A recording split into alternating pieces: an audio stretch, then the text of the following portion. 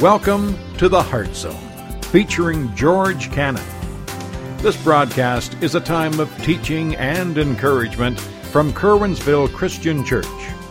For more information, we invite you to visit us on the web at www.curwensvillechristian.org. And now for a message from the Heart Zone. Here's George Cannon. You know, this morning, it's interesting.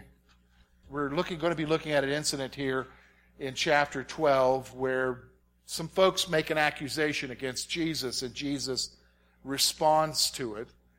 And the reason why they make this accusation against Jesus is because they don't really understand who he is. And I think that's really indicative of where we are even today, because to be honest with you, maybe you're here and you've gone to church all of your life, or most of your life. You've gone to church. You can remember back when you were wee and you went to VBS or Sunday school or whatever, and you went to church, and the problem is that in the midst of that, going to church, you never really understood what you needed to really understand. Now, what do you mean by that, George? You're making a serious accusation here. Well, what I'm asking you is, in the midst of all of that, did you really understand who Jesus was? Did you understand what he came to do for you? What he did for you? What's available to you now? Did you understand that? Chances are you didn't. Listen to what I'm saying. There are two lines of thinking when it comes to Christianity. And most of us are usually, and I've been there, are in one line of thinking, and reality is we need to move to another line of thinking. Most of us are operating in a line of thinking that sees church in terms of traditions. You grew up going to church, so therefore you need to go to church. You think of it in terms of what you're supposed to do as a Christian, what you're supposed to do and what you're not supposed to do, because you're told a lot of times what you're not supposed to do, right? And so you think in terms of that, and so your concept of Christianity is in terms of a building, is in terms of a service to attend, is in terms of an emptiness, because you're wanting something more, but a lot of times you come to church, and let's just be honest with you, you're not getting the something more. So you walk away empty. And that's the line of church, and that's where a lot of us are at. I've been there, where it becomes ritual and routine. And we have no expectations beyond that. But yet we will sing songs like the songs that we just sang in our service, where we sang that we'll run to his open arms. Okay, what does that mean? Well, if you're in that first line of thinking, that really doesn't equate to anything that we know of as far as our thinking. Run to his open arms. That kind of concept is kind of foreign to us, but we'll sing it because that's what we're supposed to sing in church, but we really don't know what that means. We don't have any comprehension of that. Run to God's open arms? Does he have open arms? Does God even have arms? God's a spirit. See, that's the second line of thinking that we all need to get to, and that's this, because we're talking about, the last song we just sang is the same power that raised Jesus from the dead. Do you remember that line? Lives in us. We sang that a couple times. Lives in us. What does that mean? See, there's a second line of thinking that most of us are oblivious to. And that is that there is a living relationship with a living God who wants to interact in your life and show himself mighty in your life, but we really don't have any understanding of that, and let's be honest, we have no expectation about that, because we're all on this first level of thinking. Now, somebody said, okay, George, really, so where are we going at with this? I thought we were talking about Jesus today. Well, we've got to really understand that the problem is why we're on that first level of thinking and we can't make it to the second level of thinking, where we have this, we walk into a place with an expectation of, God, what are you going to do today in my life? What are you going to show me? Who are you going to use me with? We don't have that expectation. It's because we suffer from, are you ready for this? Indifference. We're indifferent to God. We're indifferent to Jesus. We're indifferent to spirituality. We're indifferent. What do you mean by that? Here's the reality. Many are unmoved by the reality of who Jesus is and what he wants. Oh, I believe in him. I believe he died for me. But that's as far as it goes. We believe in a concept and a truth, but we don't really understand it beyond that. That Jesus wants to interact in your life this week, today, now. That Jesus cares about what you're going through. Just be honest. We got this many people here. I know for a fact some of you did not have a good week. It didn't go the way you wanted it to go. Stuff happened that you wish didn't happen. And the fact of the matter is that in the midst of all of that stuff that's happening, in the midst of the concept, we don't even process on our level of thinking that God even cares about what went wrong in your week this week. Because we're not there. We're on that first level where Christianity and church is a service to attend, standards to keep. And he's not real to us. We're unmoved by the reality of who Jesus is and what he really wants from us. In fact, if I were to say to you, what does Jesus want from you? I probably would expect this type of answer. Well, he wants me not to do these certain things. And he wants me to act this way, think this way, speak this way. And we've got this list of rules that Jesus wants. Man, we're missing it. We're unmoved by the reality. Jesus, to be honest with you folks, the Jesus that we read in the gospel who went to parties and enjoyed the company of people and laughed with them, wants to laugh with you, wants to weep with you. But see, that if you're on that first level of thinking, you can't even process that. See, we're indifferent. Here's the second thing I want you to see about our indifference. They are content with a form of spirituality that has no spiritual power. When you're indifferent, you're content with a form of spirituality that has no power. What do you mean by that, George? Well, here's the thing. Most of us, and I've been there, are content with just simply going to church, saying that we go to church, coming in, sitting in the pew that we normally sit in. And you know, I come up here every week and I look out and I know where you sit because you sit in the same place unless you're a visitor here today or just started coming. You typically sit in the same place every week unless somebody took your seat and you're not bold enough yet to say to them, that's my seat. And please don't ever do that, okay? All right? But you come into church, you sit in the same row or pew or section, and you sing the songs and you hear a message, you maybe grab a cup of coffee, and every week you either get the big cup or the small cup, and you got your favorite creamer, and you've got your ritual down, and then when that's done, let's go do lunch, we'll do it at home or go somewhere else, and life goes on the next week until we come back in, and that's that first line of thinking. We're content with this form of spirituality, but the problem is it has no spiritual power. What do you mean by that? How many of us really believe God answers prayer? Don't answer that out loud, but I mean that. Answer yourself that to your heart. I pray. Yeah, people pray all the time, but they don't necessarily expect anything either. We have a form of godliness, but no spiritual power. In fact, let's be honest, we make excuses. We've gotten good at seeing prayers not answered. We've learned to make excuses for God. Well, it must not have been his will. Ever said that one? It must not have been his will. We've got a form of spirituality that has no spiritual power. In fact, here's the interesting, the verse that it comes out of is 2 Timothy chapter 3, verse 5. Paul says this.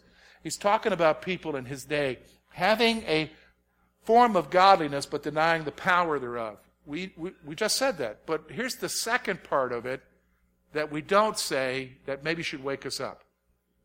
Here's what he says. And from such people, turn away. Here's the point he's saying. He's saying that there's these folks, they have a form of godliness, they deny the spiritual power thereof. The apostle says, stay away from them, because they'll drag you down. Think for a moment with me. Some of you got saved later in life. You accepted Jesus into your life as your Savior. And remember, you believed that he could do anything at that point? Because that's why you got saved. That's why you trusted, because you saw him answer prayer. Remember those days? That's a long time ago, isn't it? Where are you at now? Are you like David? Restore unto me the joy of my salvation, he says in Psalm 51. Remember the joy you had back then? What's changed now? I'll tell you what changed. We got drugged down. We started hanging around with a bunch of people who had a form of godliness but denying the power thereof. We've become indifferent to the reality of who he is. Do you understand what I'm saying? So we really don't have, so we have prayer time. When we make prayer requests, we put them on the prayer wall and we want people to pray. But we're shocked when he does. We're shocked when someone says they don't have cancer anymore. We're shocked when somebody gets the money that they've been praying for. We're blown away. Is that possible? God, are you? Wow. But then we go back to the way it's always been, like we don't believe it really. Although we'll say it because that's the proper thing, because we have a form of godliness, right? It's indifference. And folks, I'm struggling from it, and the chances are, unless you have really grasped what I'm saying already on your own, you are struggling with it too. So what do we do about it? Well, that's interesting, because we're going to come to a passage here that I think will help us to understand. Look with me at verse 22. It's about another healing and the response to that healing. Then one was brought to him who was demon-possessed, blind and mute, and he healed him, so that the blind and mute man both spoke and saw. Wow, what a miracle. And the multitudes were amazed and said, "Could this be the Son of David?" Now when the Pharisees heard it, they said, "This fellow does not cast out demons except by Beelzebub, the ruler of the demons." But Jesus knew their thoughts, and he said to them, "Every kingdom divided against itself is brought to desolation, and every city or house divided against itself will not stand. If Satan casts out Satan, he is divided against himself. How then will his kingdom stand? And if I've cast out demons by Beelzebub, by whom do your sons cast them out? Therefore they shall be your judges. But if I cast out demons by the Spirit of God, surely the kingdom of God has come upon you. Or how can one enter a strong man's house and plunder his goods unless he first bind the strong man, and then he will plunder his house? He who is not with me is against me, and he who does not gather with me scatters abroad." Here's what we're going to do, folks. We're going to see, first of all, the seekers. Verse 23 talks about those who are seeking. And I'm going to be honest with you, in your life, there are people around you who are seeking. You may not be aware of it. I'm hoping that you will begin to be aware of it. There are people who are seeking. But then I want you to notice the flippant. That's the next section we're going to be in, the flippant. You know what flippancy is? Flippancy is that you don't take things very serious. Flippancy, an expression of that is indifference, where you don't really get serious about spiritual things and about Jesus. We're going to see the flippant here, and they're represented by the Pharisees. And then what we're going to see is the call to get serious, where Jesus calls us to get serious. And hopefully he's going to call you to get serious, call me to get serious. About getting off of that first level of thinking and moving to another level of thinking. Moving our Christianity to another level of thinking, and hopefully that will radically change your life. Hopefully. So let's look at this together. Let's look at the seekers. Notice with me, we saw in verse 22 the healing. Look at the response in verse 23. "And all the multitudes were amazed and said, 'Could this be the Son of David?'" A couple things I want you to see here. Number one, they were amazed at what they were seeing Jesus doing in people's lives. They were amazed at what they were seeing Jesus doing in people's lives. Do you understand what I'm saying? Some of you, when you first got saved, remember you believed Jesus for anything? Remember that?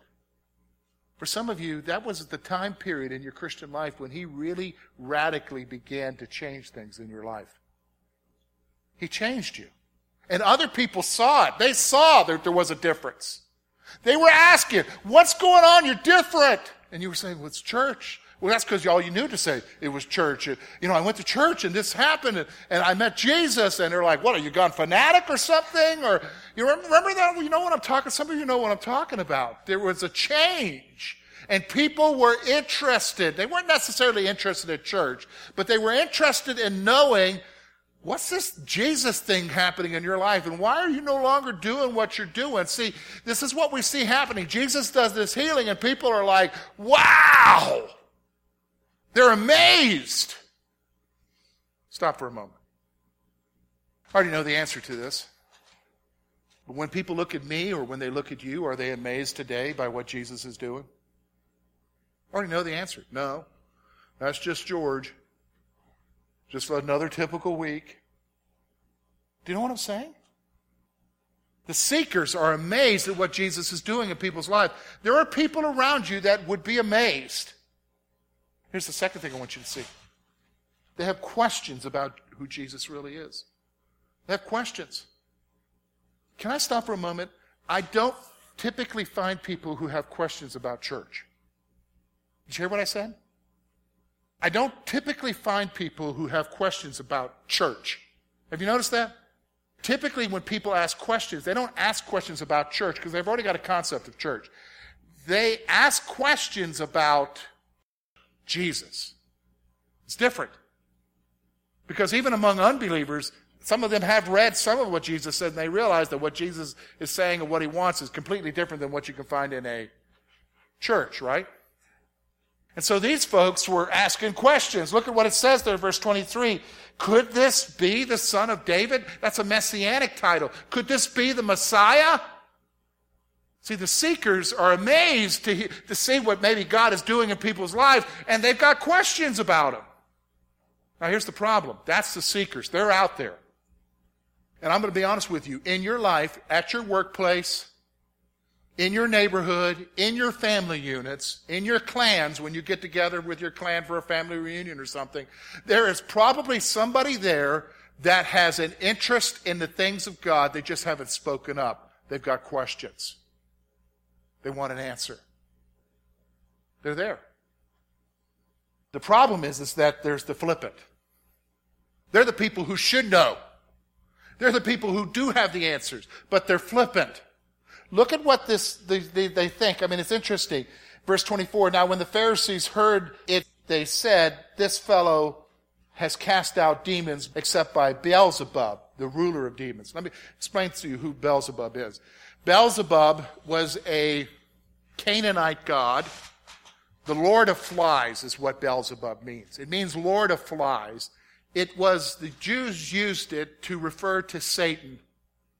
It was a name for Satan.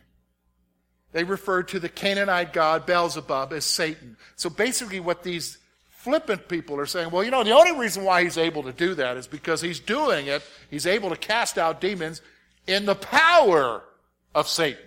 That's the only way he's able to do it. They're flippant. They're doing a couple of things here. This is what they're doing. Number one, they don't take Jesus or his actions seriously. They're not taking him seriously.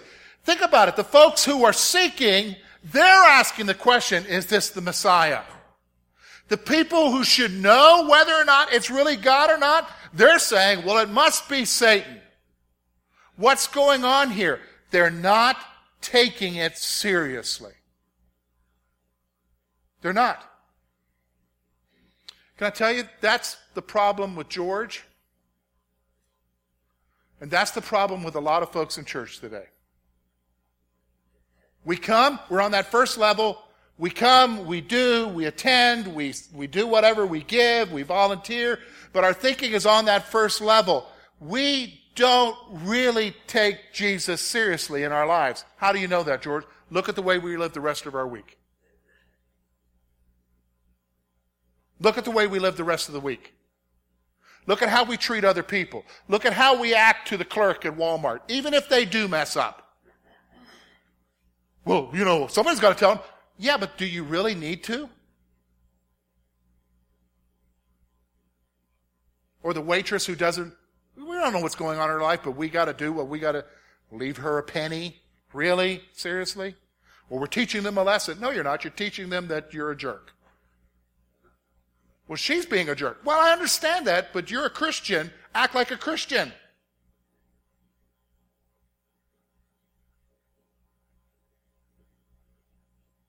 See, here's the thing. The flippant aren't taking Jesus seriously enough. So they make some stupid statement. Well, he's doing it by the power of Beelzebub, by Satan. Hey, let me ask you a question. I know there's probably only a few of you who've maybe done that, and I'm not asking you to identify yourself because it's an embarrassing thing. I've been embarrassed at this. I've done this. Somebody comes up and they're really excited because God answered a prayer. And they provided something or did something, and that was God. And I'm thinking, well, that was a nice coincidence. Wow. Isn't that amazing how that worked out? Never saying, yes, Lord, you answered prayer. That's the same attitude as the flippant, isn't it? Same attitude. We don't take God serious. We don't take Jesus serious. Here's the second thing. I want you to see this. About the flippant. They flippantly discredit Jesus. They flippantly discredit him.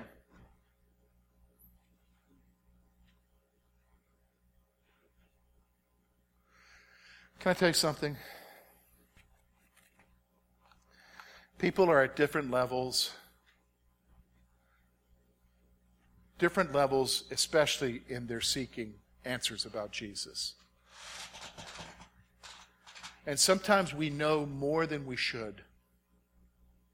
What do you mean by that, George? Well, sometimes we've come to church so much, we've come to Sunday school so much, that we know enough about the Bible that we're dangerous. We know enough about Jesus that we're dangerous. And so sometimes we can respond flippantly to somebody who we work with or somebody in our family, somebody in our neighborhood, somebody that we meet at a ball game or whatever, and they can ask a question, or maybe out of their question is a searching there for trying to find an answer, and we just kind of flippantly answer them like, oh, well, you should know better. And we treat them like they're ignorant because they don't know what we know, because we know and you don't. But all we do when we do that, can I be honest with you? Here's what we do. We discredit the Jesus that we call ourselves followers of. We discredit him. And so that seeker decides, well, why would I even bother going there? I don't want to be like him.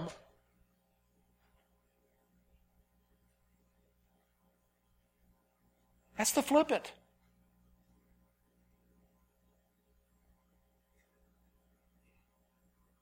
That's living on that first level.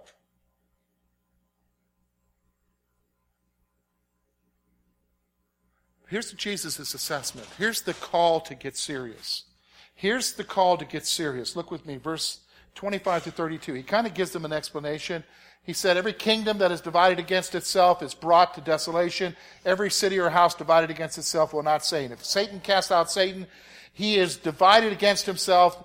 How then will his kingdom stand? If I cast out demons by Beelzebub, by whom do your sons cast them out? Therefore they shall be your judges. But if I cast out demons by the Spirit of God, surely the kingdom of God has come among you.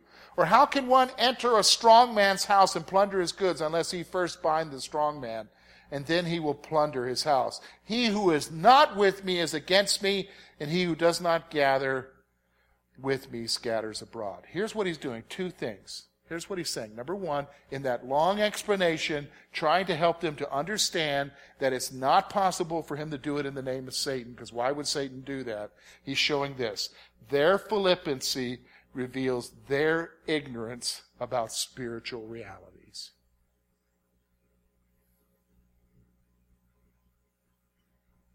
So I already told you, sometimes I've done this. Maybe a few of you have done it yourself. Somebody asks a question, and so flippantly you give an answer.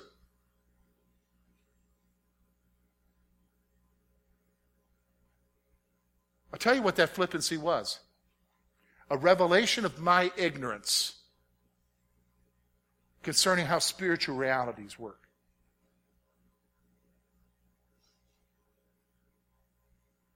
See, flippancy reveals ignorance about spiritual realities.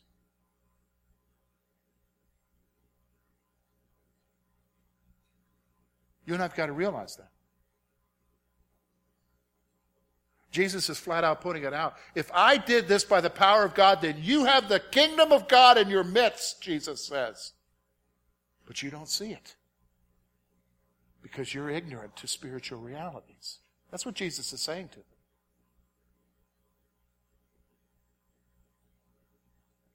Folks, is our indifference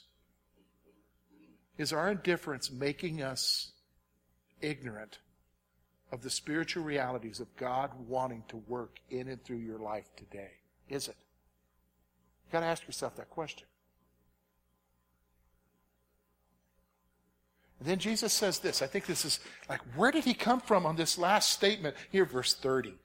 And he who is not with me is against me, and he who does not gather with me scatters abroad. What's Jesus saying here? Here's what he's wanting. He demands our loyalty. Jesus demands our loyalty. Okay, what's he saying here? He's saying, look, you guys, in your ignorance and in your flippancy, you're denying spiritual realities. But here's the reality. You're either with me or not with me. You either need to decide to get serious about me or you're against me. That's pretty straightforward, isn't it? He's saying to us, you know what? I don't want you living up here on this first level of thought about what church is. I don't want you to live there. I want you to live on that other level where you are expecting me to do something in your life, where you're expecting me to answer prayer. In fact, when I don't answer prayer, I expect you to say, God, why didn't you answer that prayer? I expected you to. We don't even say that kind of stuff anymore, do we? He's wanting us to live on the level that when we sing a song like we sang, running into his open arms, we really mean it. Man, when I'm hurting, I run to him because I know I'm going to find comfort. We don't even expect that anymore because we're on that first level. Jesus is demanding our loyalty because he wants us to get off that first level, go to another level. Go to another level with it. Do you want to go to that level? Hopefully you do. Thank you for being with us this morning. And we trust that today's message has been both challenging and an encouragement to your heart. At Curwensville Christian Church, a warm welcome is always extended to you. We're located at 700 State Street, Curwensville, Pennsylvania. For more information about our ministry, please visit us on the web at www.curwensvillechristian.org. Now, on behalf of George Cannon and the entire church family, we hope that you will look to the Heavenly Father in all that you face this coming week.